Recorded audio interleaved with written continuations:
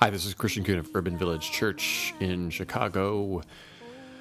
Welcome back to the podcast, everyone. I am in my basement recording this as I normally am, but am also hibernating with the weather hitting us today in Chicago. We were supposed to get several inches of snow, so I hope that everything is, that you are keeping safe wherever you are and listening. We are still in Advent, and we are continuing our sermon series talking about saying yes and what does that mean during this season, and looking at different individuals in the well-known Christmas story and how they said yes. Last week we took a look at God saying yes to us, and today we're going to take a look at Mary and her saying yes. So let's take a look at the passage that we'll be reading today. This comes from the Gospel of Luke. This is the first chapter, verses 26 through 38. In the 6th month, the angel Gabriel was sent by God to a town in Galilee called Nazareth, to a virgin engaged to a man whose name was Joseph, of the house of David. The virgin's name was Mary. And he came to her and said, "Greetings, favored one, the Lord is with you." But she was much perplexed by his words and pondered what sort of greeting this might be. The angel said to her, Do not be afraid, Mary, for you have found favor with God. And now you will conceive in your womb and bear a son, and you will name him Jesus. He will be great, and he will be called the Son of the Most High, and the Lord God will give to him the throne of his ancestor David. He will reign over the house of Jacob forever, and of his kingdom there will be no end. Mary said to the angel, "How can this be, since I am a virgin?" The angel said to her, "The Holy Spirit will come upon you, the power of the Most High will overshadow you. Therefore the child to be born will be holy. He will be called Son of God. And now your relative Elizabeth, in her old age, has also conceived a son. And this is the 6th month for her who was said to be barren. For nothing will be impossible with God." Then Mary said, "Here am I, the servant of the Lord. Let it be with me according to your word." Then the angel departed from her. May God's blessing be on the hearing and living out of this word. So I came across a TED Talk the other day. The TED Talks, probably many of you know, those about 20-minute presentations done all over the world on all kinds of different topics. And this one was a talk given by Shonda Rhimes, the creator, producer, writer of numerous television shows, including Grey's Anatomy, Scandal, and How to Get Away with Murder. She is, no doubt, one of the most powerful people in show business. In fact, The Hollywood Reporter recently listed its top 100 most powerful people in Hollywood. Shonda was number 12, one behind Dwayne Johnson, The Rock, and one ahead of Oprah, interestingly. The topic of her talk, though, had to do with saying yes. Specifically, she said that she decided a few years ago, for a year, that she was going to say yes to everything. Now, at first, when I heard this, I figured, she's so busy. I thought she was already saying yes to everything. But in her talk, she said that she had started to become burned out, understandably, by doing everything, by working so much. And so saying yes to everything also meant saying yes to her children. So if she was late for work or felt a huge desire to get to the office, if one of her daughters said, "Mommy, would you play?" Because this was the year of saying yes, Shonda said yes. And she discovered that saying yes to everything meant that she actually started setting more boundaries around her life, because she was saying yes to play, yes to rest. This is a quote from her from the TED Talk. "Anytime my child asks me to play, I will say yes. I make it a firm rule for one reason: to give myself permission to free me from all of my workaholic guilt. I said yes to less work and more play, and somehow I still run my world." I find this really interesting, or I found this talk really interesting, because normally when we talk about setting better boundaries for ourselves, we talk about saying no to things, which can be true. So saying yes and saying no are obviously some of the most important answers any of us will give.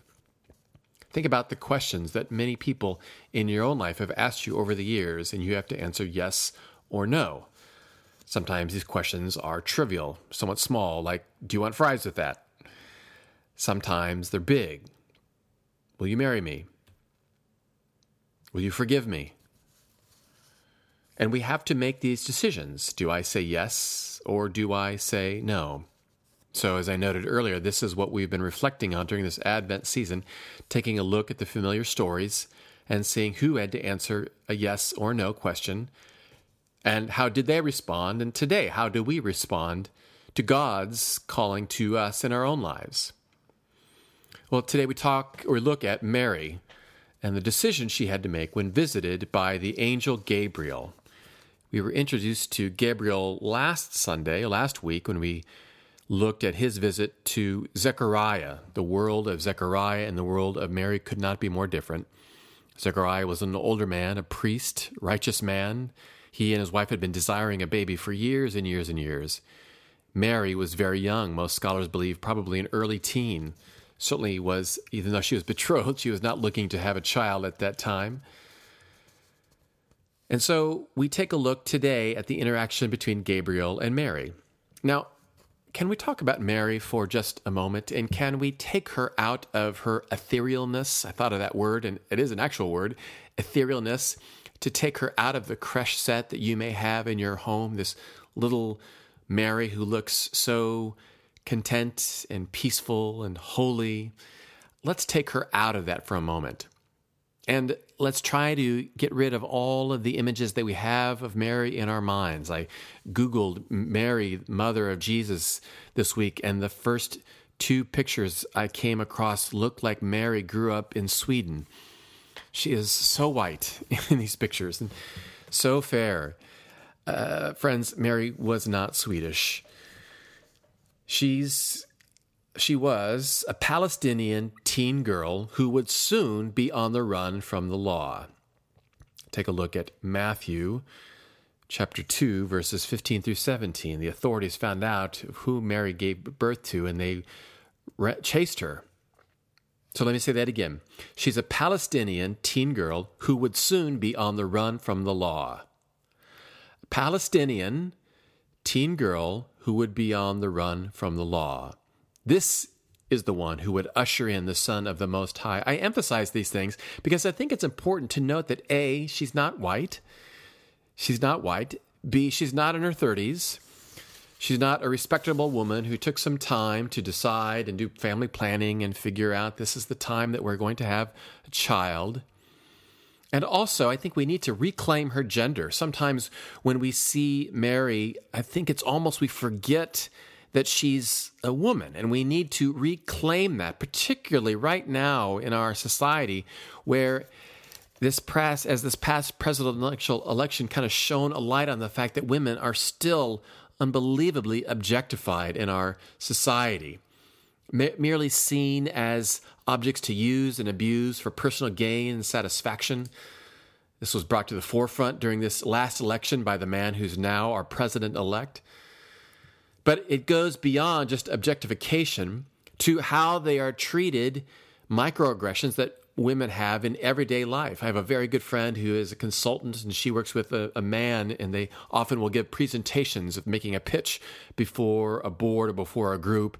And she told me once that it's amazing how the men will always just look at her male coworker, her male business partner, and they won't look at her, even though they're equal. They will always address their questions to the man. So it's these, and I'm sure there are many women today who will be nodding their heads like this happens all the time. And so can we claim Mary's gender?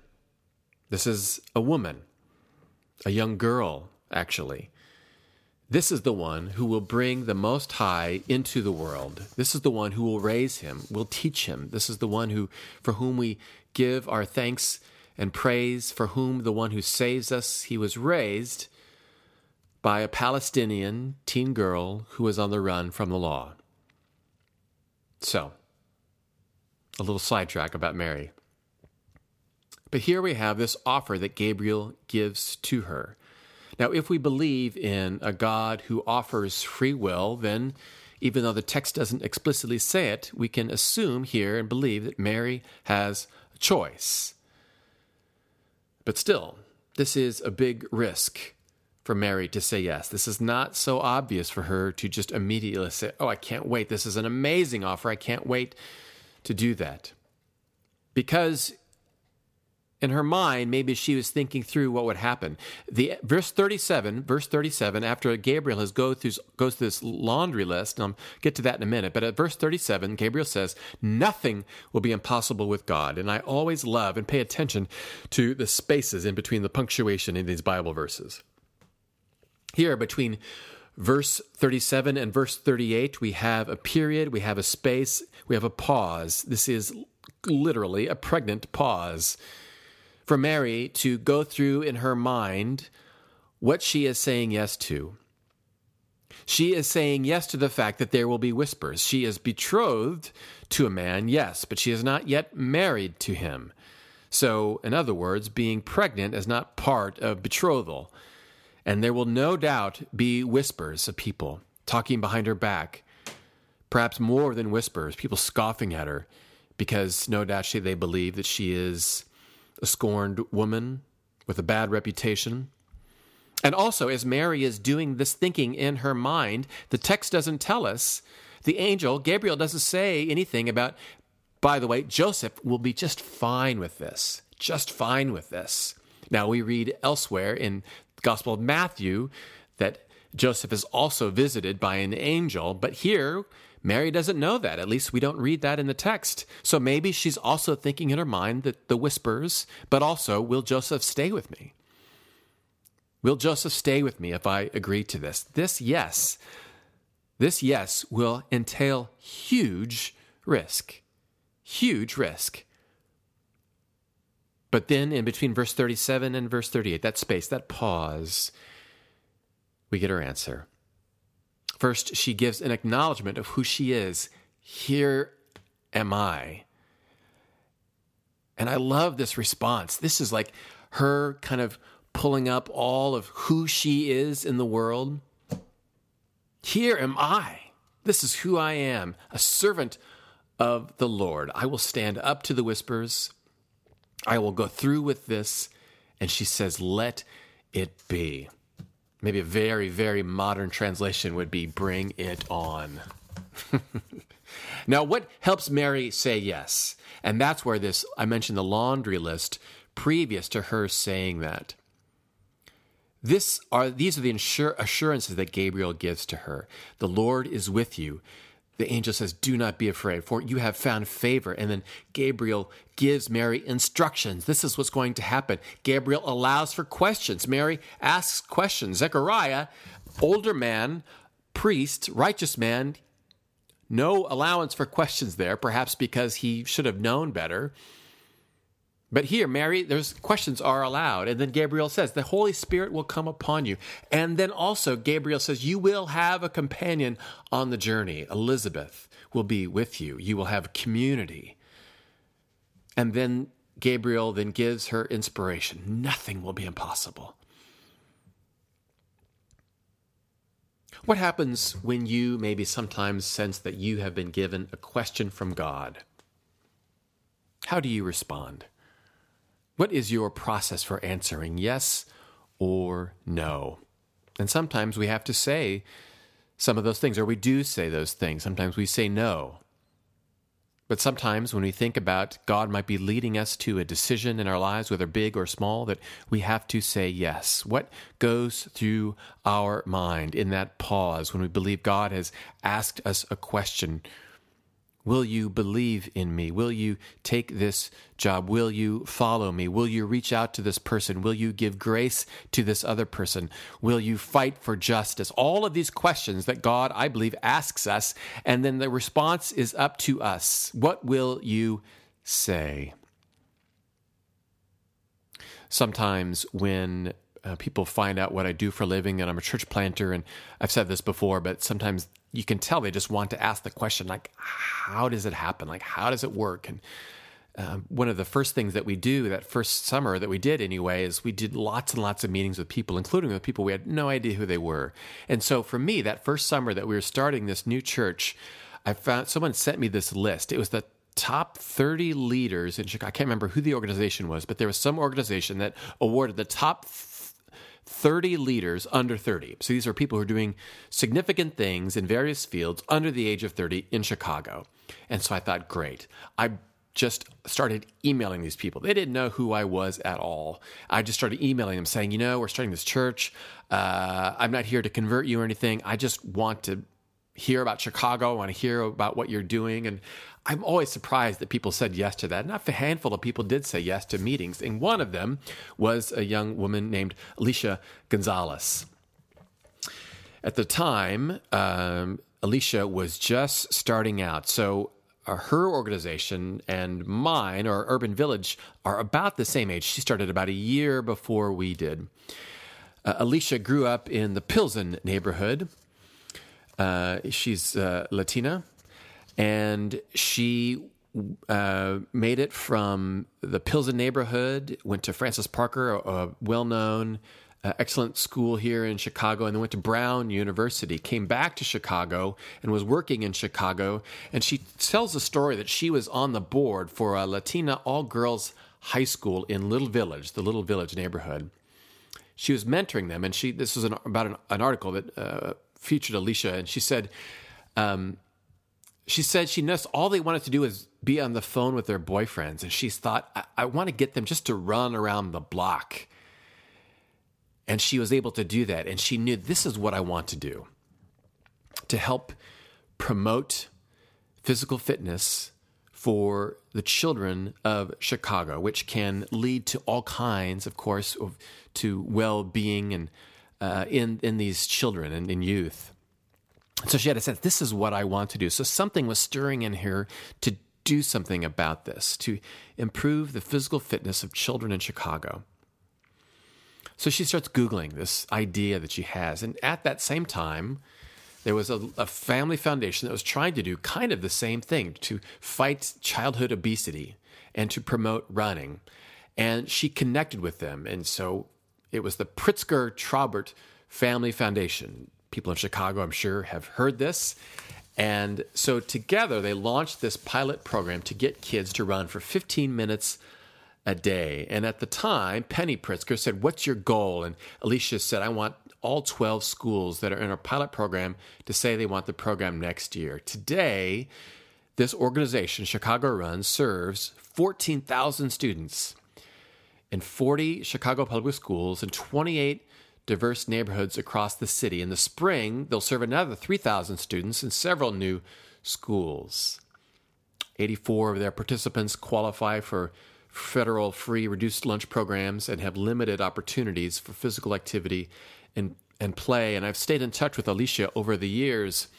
And this week I sent her a message and asked her about that, about what was it that made you say yes to this something that was stirring within you? What made you say yes to try to believe, I want to start this organization? What was it that made her say yes to teaming up and to doing these things? And I also asked her, what scared you? What scared you in doing that? Because saying yes entails risk.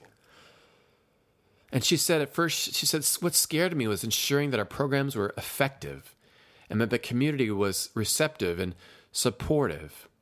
And it was interesting in that not only did she say yes to the Pritzker-Traubert Foundation, but she kept saying yes and asking the questions and getting a sense of saying yes to the people that she served. She talked about that sometimes she wanted to make sure that she was offering programs that met their needs, not what she thought that her board thought met their needs. And she got some pushback on that, but she kept saying, no, we need to listen to the people and say yes to them. And I asked her if God played a role in this and giving her assurance for that. And she acknowledged it. She said she's not sure. She has a higher power, she describes it. And this has helped her tremendously. She says, I get down on my knees every morning and ask to lead with humility, love, and integrity.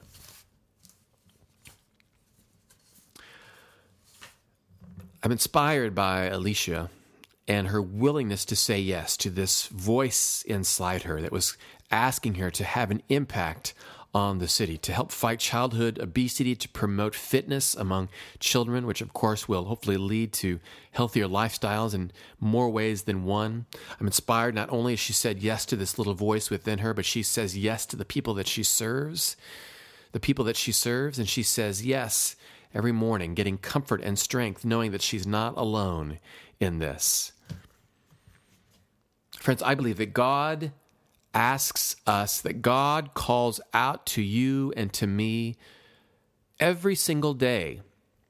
And every single day when we wake up, that we are called to say yes to God. Now, it's not always going to be that jump out of bed, bright-eyed and bushy-tailed saying, I can't wait to say yes to God today, because sometimes we're not at that place. And sometimes we know that saying yes to God will probably lead us to take risks. It may lead us to be in conflict. It may lead us to be on the outs with our loved ones. You don't have to read very far in the Gospels to know that that happened time and time again. When the disciples said yes to Jesus, often they were castigated, cast out from their families. So saying yes to God is not like running into a big old warm hug with a side of cocoa and marshmallows waiting for you.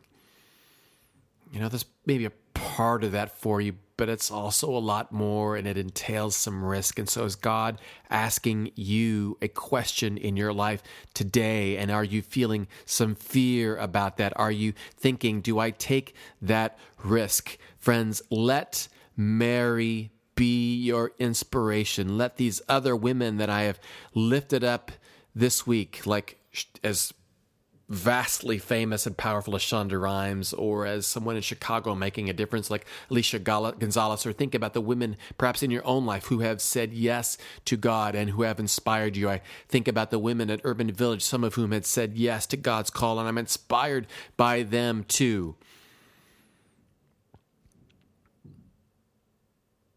God is calling you to say yes, asking you that question. Look to these women. Look to God, who promised to always be with us, who promised that nothing is impossible, who makes these promises to always be with us. And then let us say yes and see what a difference it makes and that we can make in our world. Amen. Friends, thank you for listening. I want to make a quick plug for those of you who listen to this podcast. We are in a season where we are asking for financial commitments to Urban Village next year. And so if you get anything at all from this podcast, I would ask you to consider either making a financial gift or making a pledge to Urban Village next year. Every little bit helps. If you just give $5 a month, that's awesome. And you can go to urbanvillagechurch.org/give.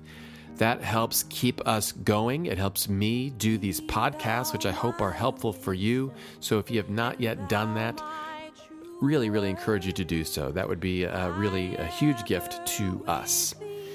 So thank you for listening. As always, you can reach out to me, Chris at urbanvillagechurch.org is my email address, Twitter at Christian Kuhn. Always happy to connect with you. And so, as you go into this new week, know that God says yes to us every single day, and may we draw peace and comfort from that promise.